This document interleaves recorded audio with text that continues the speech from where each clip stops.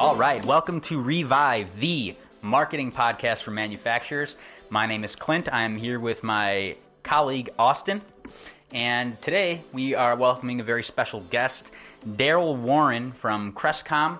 He is an expert in this industry on leadership, a true leader in leadership, and offering some great tips on leadership training, how to empower your employees, and a lot of other good nuggets here. So yeah, let's jump right into it. Today's guest is Daryl Warren from Crestcom. So thank you for joining us today, Daryl. We appreciate it. By all means, guys, I appreciate you giving me some time here. This is great. Of course. So why don't you start off, just tell us a little bit about your role, Daryl, as president, and what Crestcom does and how you guys help other companies. Sure.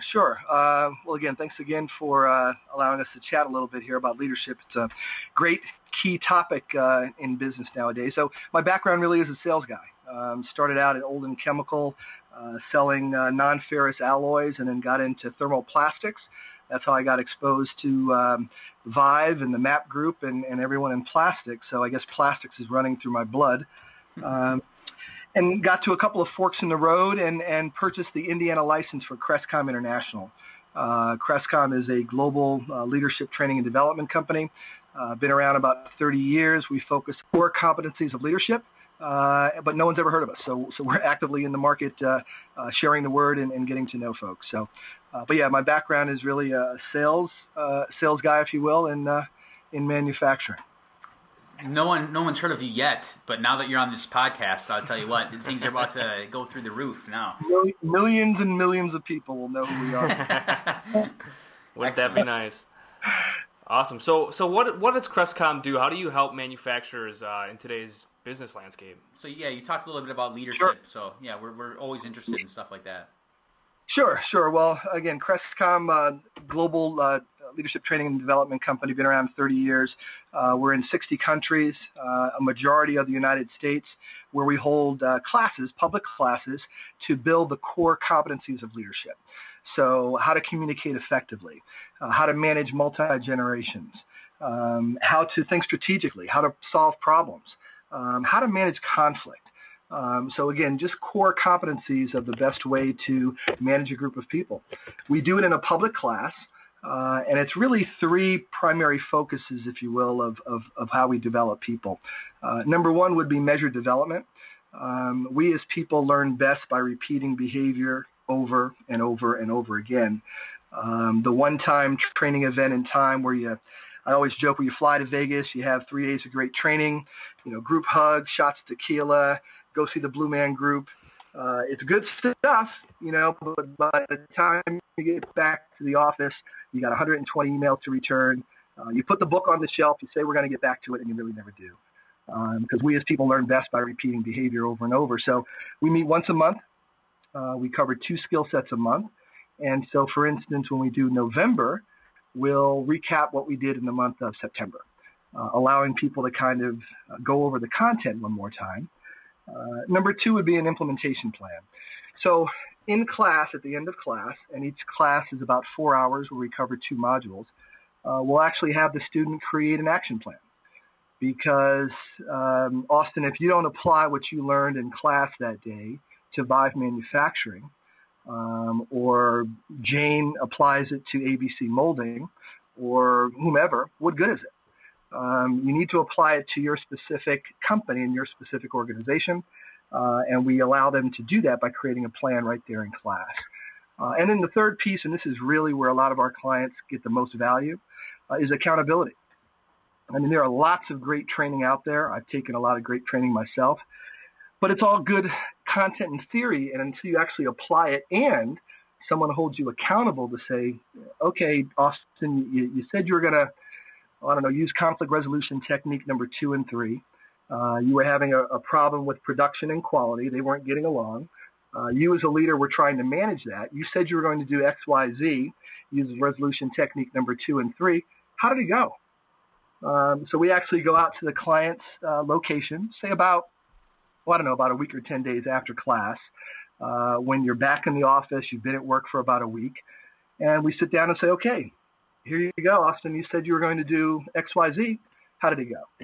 because sometimes the plans we create versus what we actually, the results we deliver sometimes can be different, and we want to try to eliminate that if at all possible. Yeah, for sure. So do you work with organizations, or do you work with just people in like a big group setting of a bunch of different organizations? Exactly. So we'll hold a public class. There could be as many as 30 individuals in the room at one time representing, well, I don't know, let's say 10 or 12 different organizations. The beauty about that is you could have a manufacturing, a plastic processor there. You could have a construction business there. You could have an architectural firm. You can have an IT firm. So even though we're talking about the concept of conflict, it could be different in different organizations, and it could be similar in different organizations. So there's a lot of great organic learning. It just so happens that because my background is manufacturing, I focus in that area. But yes, to answer your question, there could be other businesses in the room. Gotcha. Yep. So it sounds like the overarching theme to all of these classes and everything is leadership. Is that correct? Exactly. Okay, so can you talk a little bit about the different skills that you guys teach? I mean, because I feel like a lot of people, the perception is leadership is like soft skills. There's nothing like you can actually concrete and teach someone, but I would guess that you would think different. Yeah, so you're right. So for instance, communicating, right? How do you communicate effectively? How do you communicate where your communication is done accurately the first time? My goodness, as I talk to some clients, if they could eliminate the miscommunication in their organization and just handle that alone, their business would be, miles better than they were previously. So, yes, soft skills of communicating, how to think strategically. Again, the newer modules that we've gotten involved with are like emotional intelligence and multi-generational conflict. How do you manage an old guy like me versus a millennial versus a Gen Zer, right? Some businesses are actually managing 4, and in some different cases, 5 different generations at one time. Well, how do you do that? Mm-hmm. How do you do that effectively? So again, multi-generational management or leadership, thinking strategically, planning and prioritizing, right? Problem solving. A lot of CEOs and organizations are saying, you know what, I'm having trouble finding employees, but even when I find them, they don't have the basic skills to solve problems. So how do you tackle that? How do you cover that? So for us, there's really 10 core competencies of leadership: driving for results, building the right team, encouraging excellence, developing a customer focus. Again, there's 10 competencies, but basically covering those soft skills that we just talked about. Excellent. Totally just had a question, but I lost it. That happens. Are you seeing from a demographic from these training sessions? Are you seeing more like CEOs, presidents, current leaders? Are you kind of starting to see a shift of people that are going to come up and be leaders in their organization? Yeah, so it's really both. So let's start with some of the manufacturing companies we've been working with this past year. Manufacturing site, 24-hour operation. The supervisors are on 12-hour shifts. Some of them may have college degrees, some of them not. And in a couple of rare cases, they didn't have a high school degree, diploma. Of managing a group of people, they wanted to just expand upon and improve those skills. So the entire first line supervision went through our training program. The next feature, we're going to then train the next level above them. So they were able to get a lot of content and results. They're going to expand that to their next level up, if you will. But yes, we've had some CEOs actually sit in on the class, because really until the CEO, the leader, the president, whatever title we want to use, supports and endorses the program, you're going to have limited results. So at the very least, we would want the leader of the organization to attend certainly the first couple of sessions to kind of launch it off well. But yeah, we're seeing the whole gamut, Austin. People that are either, again, in frontline supervision or reporting directly to the CEO, or the actual CEO, him or herself, in the class. Perfect. Yep. Exactly. One of the things that's really interesting is that, as we know that good talent is hard to find. Unemployment, I think, is 3-4% now. So organizations are fighting, trying to find good talent to come into the door. So we don't recruit folks. That's not what we do, but we take them once they're on board and once they're working. How do you build their skills? How do you make them confident to take a leadership role? I always joke and say, how many times have you worked with someone and you kind of hit the person next to you and say, how did he or she get their job? I mean, how many times has that occurred? It's like, how did they, and the Peter Principle, they got promoted into a level of where their skills are maxed out. And the data tells us that probably 35% of the people that are promoted actually fail. And it's not because they're not smart, and it's not because they're not willing. They just don't have those skills. And that's where we come in to help add and add those skills to their team.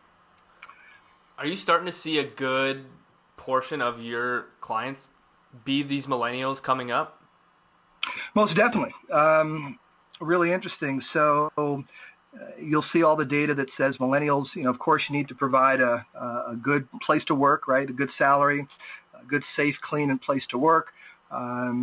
But until you're contributing to their skills, and it may not be their direct skills of fill in the blank, whatever their current job is, but actually investing in them as people professionally, that they'll leave. So during the exit interviews of a lot of organizations, they'll say, hey, one of the reasons I'm leaving, it isn't salary. It's not that I don't have a great parking space or a well-lit facility. It's that you guys really just aren't concerned with my future development. So those organizations that are investing in developing their people, quite frankly, it's a competitive advantage. But yeah, the millennial group, there's a lot of discussion about the millennial group, but certainly that's one of the areas is that, hey, I really want you to invest in me as a person, whether I'm here working for ABC Molding or not. Are you starting to see that with the companies that are investing in these millennials and in these future leaders have a better time hiring people? Without a doubt. So I'll give you an example. So I'm doing an event on Friday for architects. Our content is approved by the American Institute of Architects. So for every 1 hour of our training, they get a credit, if you will, for their license. And so because the architectural engineering and construction, AEC industry, is so tight, the firm leaders are realizing, hey, we've got to, number one, find good talent, but most importantly, we got to keep them. And so they literally went out, pulled their younger professionals and said, hey, what's it going to take for you to stay in my firm forever, right? And of course, they listed all the HR concerns or health insurance benefits. But when they got to the development side of things, that's where they're finding, boy, we can really make a difference here in our group versus firm number two, because we're investing in our team. So, yeah, and so then the word spreads. Hey, Austin's firm is investing in their team. We're doing a leadership development program. Oh, really? Well, there's so many different openings for architects. Well, who are you going to choose? The firm that is investing in your future development or not? And the answer is pretty clear. Yeah, I was going to ask if it was, I would assumed it was about recruitment and retention. So the retention, it seems to be one that people don't necessarily think of right away off the top of their head, but it's obviously just as, if not more, important. So yeah, that's a great point. Exactly. One of the big topics at the MAP conference this past week that I was hearing a lot was just these current leaders looking for the new leadership teams to come in, but kind of being hesitant to give them that, I don't even know what the word is, give them the opportunity to succeed and kind of let them go. Are you recognizing that with more people that are giving these leadership trainings, they're more open to saying, hey, like, I trust you, you went through this training, I know what you are capable of? Is that more of a common theme now, or they're having an easier time letting them go on the floor and do their thing? It is, to your point, an easier time. So I'm kind of an old guy, I've been around for a little while, and I'll tell you, that viewpoint is changing. In the past, it used to be, hey, I'm giving you a place to work, I'm paying you a fair salary, what more do you want, right? Mm-hmm. Now it's a little bit more difficult. Now I have to do all those other things, but I have to also be concerned about you as a person, as a professional for tomorrow. And a lot of different people are attributed with this saying. Some people say it's Zig Ziglar that said it. Others, it's just a blanket CEO. But so the CEO says to the CFO, what do you mean develop and invest in our people? What happens if they leave? Mm-hmm. And of course, the CFO's reply is, yeah, but what happens if they stay? Right. So we're investing in these teams and these people. Yeah. Could they leave out the door? Yeah, they could. But what if they stay and you don't train and develop them? Right. And your competitor does train them. What can we do to keep the good people that we've hired to keep them in the door, keep them on board? Yeah, that's the classic quote. Really interesting. That's great. That's a great application for that. So have you seen that these companies that are adopting the Crestcom leadership classes, are they able to kind of market that as something, hey, you should come work for us because we invest in our people, we retain them, we want to give you the opportunities for these leadership conferences? Is that something that's marketable for a company? Very much so. And so, again, first it starts at the top. Mm-hmm. Some leaders feel that, yes, I need to develop and focus and invest in my people. Others don't. And they'll have to take care of their own business. And, certainly we're biased. We think that's very important. But there are some organizations that feel, you know what, I'm not going to do that. And that's fine. That is fine. And here's the other thing that's really interesting. What I'm finding is some leaders feel that, as crazy as it sounds, that if I develop my team and build up the leadership skills in the team with an outside organization, then I failed as a leader of being the CEO of the company. And that's just not true. In actuality, you're saying that, hey, I recognize that I may have great talent and skills as a CEO, but I don't know everything, right? The good example I always use is, so I live here in Indianapolis, Indiana. In 2007, the Colts won the Super Bowl. So Peyton Manning was the quarterback at that time, and of course the media covered him, the team, way before the Super Bowl, and certainly obviously way after.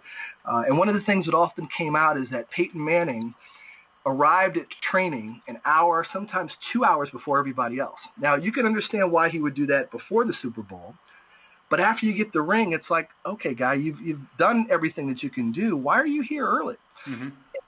He has a mindset of, I can always continually improve. And so it's really our responsibility as professionals to say, okay, I want to find an organization that's going to train me, but if I don't, I need to find that training wherever I can. But yeah, the clearest, easiest way is to go with an organization that trains and develops their own people. What are some tactics that you've learned that help working with millennials to get them to buy into manufacturing? It's such a nitty-gritty, or it's known as such a nitty-gritty industry. Right. So what are some of those tactics that you're going after millennials, or you're teaching your leaders to teach to their millennial employees that you've seen that's helping? I mean, obviously you don't give away the secret sauce, but give us a hint. Right. Just give you a hint, right? Yeah, so first of all, and you've heard this so many times that you can probably repeat it yourself, but answer their question of why they're there in that particular company, right? So if you're a medical molder making parts for anesthesia equipment, there's a pretty direct why as to what you're doing and why you're doing it. Organizations that may mold other types of parts where there's not a direct tie-in to benefiting people, it may be a little bit harder. And those CEOs and leaders need to really fully understand their vision, fully explain it to their teams, and literally talk to their millennials and say, hey, what is it you're looking for? What do you need? And try to, again, answer their why. So that intangible of answering the why for the millennial gives them a sense of, okay, I'm not just working for a salary. I'm not just making parts. I'm not just managing a quality department. I'm actually supporting, and again, every company has a different vision and a different focus. But again, even just the ability that, hey, my company feels strong enough about me as a molder, production manager, quality manager, accountant, whatever the case may be, to focus and develop my other skills. My skills to lead, my skills to communicate, my skills to make good decisions and solve problems, whether I use those here or at another organization, but they're supporting me fully enough that they want to invest in me today, regardless of what I do tomorrow. Right. Yeah. Do you have any advice for? I mean, it's such a hard transition going from these old school mentality of manufacturing and bringing that new generation in. How would someone that is just like their workforce is aging, they have no millennials, how do you get them, is it all recruitment going to the schools, or, obviously you can't teach leadership to everyone that's not going to be around. So what's that step before your training that you would recommend? Yeah, that's tough. So one of the questions you're saying is, what if there are not a lot of millennials in the operation currently, and they want to recruit new employees? Yeah, exactly. What's the best approach? Well, so a couple of ways. Again, we talked about answering the why. We talked about clearly aligning your vision with their values. So I'd rather have a person whose values are similar to mine. And again, every company has different values, versus a master molder, right? I'd rather have an average molder, but his or her values align best with our organization, because I can teach them the rest of the skills that he or she needs. But I need to know that their values are similar to mine or ours as an organization, because those organizations, the retention is the highest. And then third, you have to be creative. So another approach is gamification, right? So we held a roundtable event of all manufacturers that were discussing this very issue of how do you attract and retain millennials? Because there's been a negative view of manufacturing, of being dirty or unsafe or in the dark somewhere, and that's just certainly not the case. So highlighting the fact that there's a lot of either gamification or technical attributes in our organization. We actually have a lot of technical computer-generated systems in our molding. We're not just stamping out a part and shipping it. There's a lot of technical aspects and computer-generated aspects involved, and highlight those because I think that a lot of the reason some millennials do not go into manufacturing is because of a misperception. They think it's dark, dreary, unsafe, in a field somewhere. And I'll tell you, as you well know, guys, manufacturing firms are cutting edge in some cases. And so those millennials that like the aspect of gamification or using systems or using computers, that can really be done in manufacturing. You're not just stamping out a part, putting it in a box, and shipping it out the door. I know you kind of touched briefly on the Gen Z, and one thing that I'm kind of been kicking around just in myself, did manufacturing miss the boat on millennials, and now they're forced to turn their attention to Gen Z and recruitment of that? Yeah, without a doubt, because my goodness, as I look back at some of the manufacturing firms I've worked with over the years, there really wasn't even an awareness of anyone other than the boomers, because we were all the folks in management or leadership were all the old guys and gals, right? That's changing. I mean, 10,000 people are age eligible to retire every day. As 401ks get up to a certain level, people are going to be like, I'm out of here. I've been working 20, 30, 40 years, and, me and the wife or the husband or myself have saved up X dollars. We're out of here. Mm-hmm. So that vacuum being left is not going to be filled by boomers. It's going to be filled by, again, millennials and the next generation afterwards, Gen Zs. So I think organizations have missed the boat, but I think the smarter, forward-thinking, humble leaders are realizing they don't have all the answers, and they're saying, okay, what can we do to make manufacturing attractive? Let's go to not just only the high schools, let's go to the, what's the next level? Elementary schools. Middle schools, yeah. Right? Middle schools, right. And highlight the fact that manufacturing is strong here in the United States. Show them the new introductions in manufacturing, what's new in the area, to at least give them the aspect of saying, wow, I could really be a tool builder and work with computers and make enough living to take care of my family.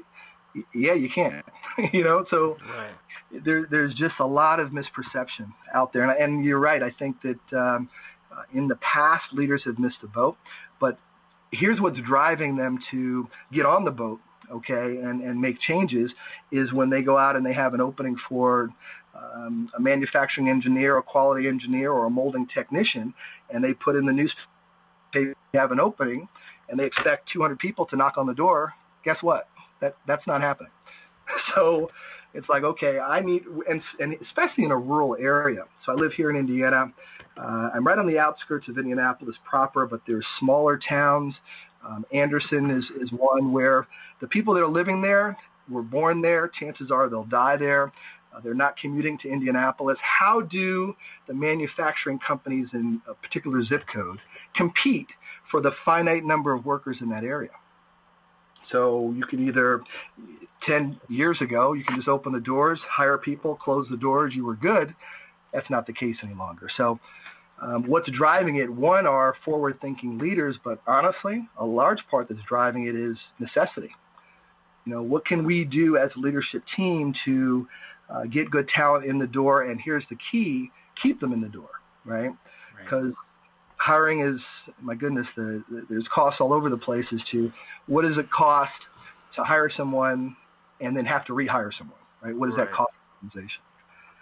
So yeah, it's really an exciting time though, because exciting certainly from our perspective, from a development perspective, probably not a fun, exciting time for some manufacturers because again, talent is so critical. But I love that area, and I've seen the ebbs and flows of the industry, and it's certainly very much a employees market, if you will, right now. Definitely. As you guys well know. Absolutely. For sure. Probably my second or third client here in Indiana was a manufacturing company in Anderson. Anderson is a smaller rural area that used to be very strong in, so as automotive and manufacturing moved away, it certainly left Anderson in a pretty dire straits. So my client there, we met with the leadership team, and the CFO pulled me to the side and he says, Daryl, our CEO wants to do this. He goes, but I'll be honest with you, I don't think you can, I think someone either has it or they don't. I don't think you can actually develop a person to be a better leader. They either are or they're not. And I very much disagreed with him. And I said, well, let's just test it out. Who are your most challenging employees? Well, he pointed out two, of course, they'll remain nameless. And sure enough, these guys came into the class, arms folded. They had just come off of a 12-hour shift. They didn't want to be there. They were like, why am I here? I got things to do. I'm tired. And so the first couple of months, I'll be honest, were a challenge. But I got to tell you, by month 3 or 4, this person I'm thinking about stayed after class. He's asking me questions. Hey, what about this? What about that? My thoughts are this. And so they graduated now. Our class is for a full year. The CFO literally had to pull me to the side during our little celebration and say, you know what? I'm not too big to say when I'm wrong. And I was wrong, because I think he just wasn't seeing from Joe, and literally that's his name, but wasn't seeing from Joe what Joe had to offer, right? Because he would give Joe his requirements when he came in on shift. Joe would get his job done and go home. But the CFO and the leadership of the team wasn't pulling the guys to the side and gals to the side and saying, hey, what do you really need? What do you want to make your job better? And so anyway, that was just, I think the takeaway there is don't assume with your staff. And certainly with all the manufacturers I met at the MAP group, I think very few are assuming anything about the team. And then I guess just lastly, we're certainly biased that a coach and a group that has organized structured development is key. But if it's not through Crestcom, develop somewhere, right? I mean, so yes, there are a lot of positions out there, but each employee, it's their responsibility to really stay current on everything, whether it's technical skills or soft skills, problem solving, strategic thinking. There's a lot on the internet now that's there now that wasn't there when I was growing up. So you can absorb a lot of content, but again, similar back to the example of Peyton or Tiger Woods or any professional, whether it's an athlete or not, the best approach is really to have someone walk you through it, right? Mm-hmm. To coach you through, to help give you the input that you need to support you. So again, whether it's through Crestcom or any other training development group, we certainly would support that versus trying to do it alone. So yeah, I think that would be it, Austin. It's remarkable what can happen to your team once you invest in your employees. So awesome. Whatever. If someone else wanted to get some more information on Crestcom or some of these leadership trainings, do you have somewhere that they could go? A website, a YouTube channel? What's your or CrestcomLeadership.com is our website. Certainly would love to share with you what we do, how we do it, and really find out what's going on in your plan or your operation. Well, that's going to wrap it up, I think. So, Daryl, we appreciate it again. Daryl Warren, president of Crestcom. So, yeah, everybody go check it out, and we will be in touch soon then. Excellent. I appreciate you guys talking with me here. I really appreciate it. Thanks for your time. Yeah, thanks a lot, Daryl. Yeah, we appreciate it, Daryl. Thank you. All right, perfect. Thank you to Daryl Warren from Crestcom. A lot of great information there on leadership and leadership training. If you're looking for some more information on what Crestcom does, feel free to visit their website, crestcomleadership.com, or reach out to Daryl personally, daryl.warren@crestcom.com. Well, that's it for our show today. Really appreciate everyone joining in and listening. Don't forget to subscribe and leave us a note if you liked what you heard.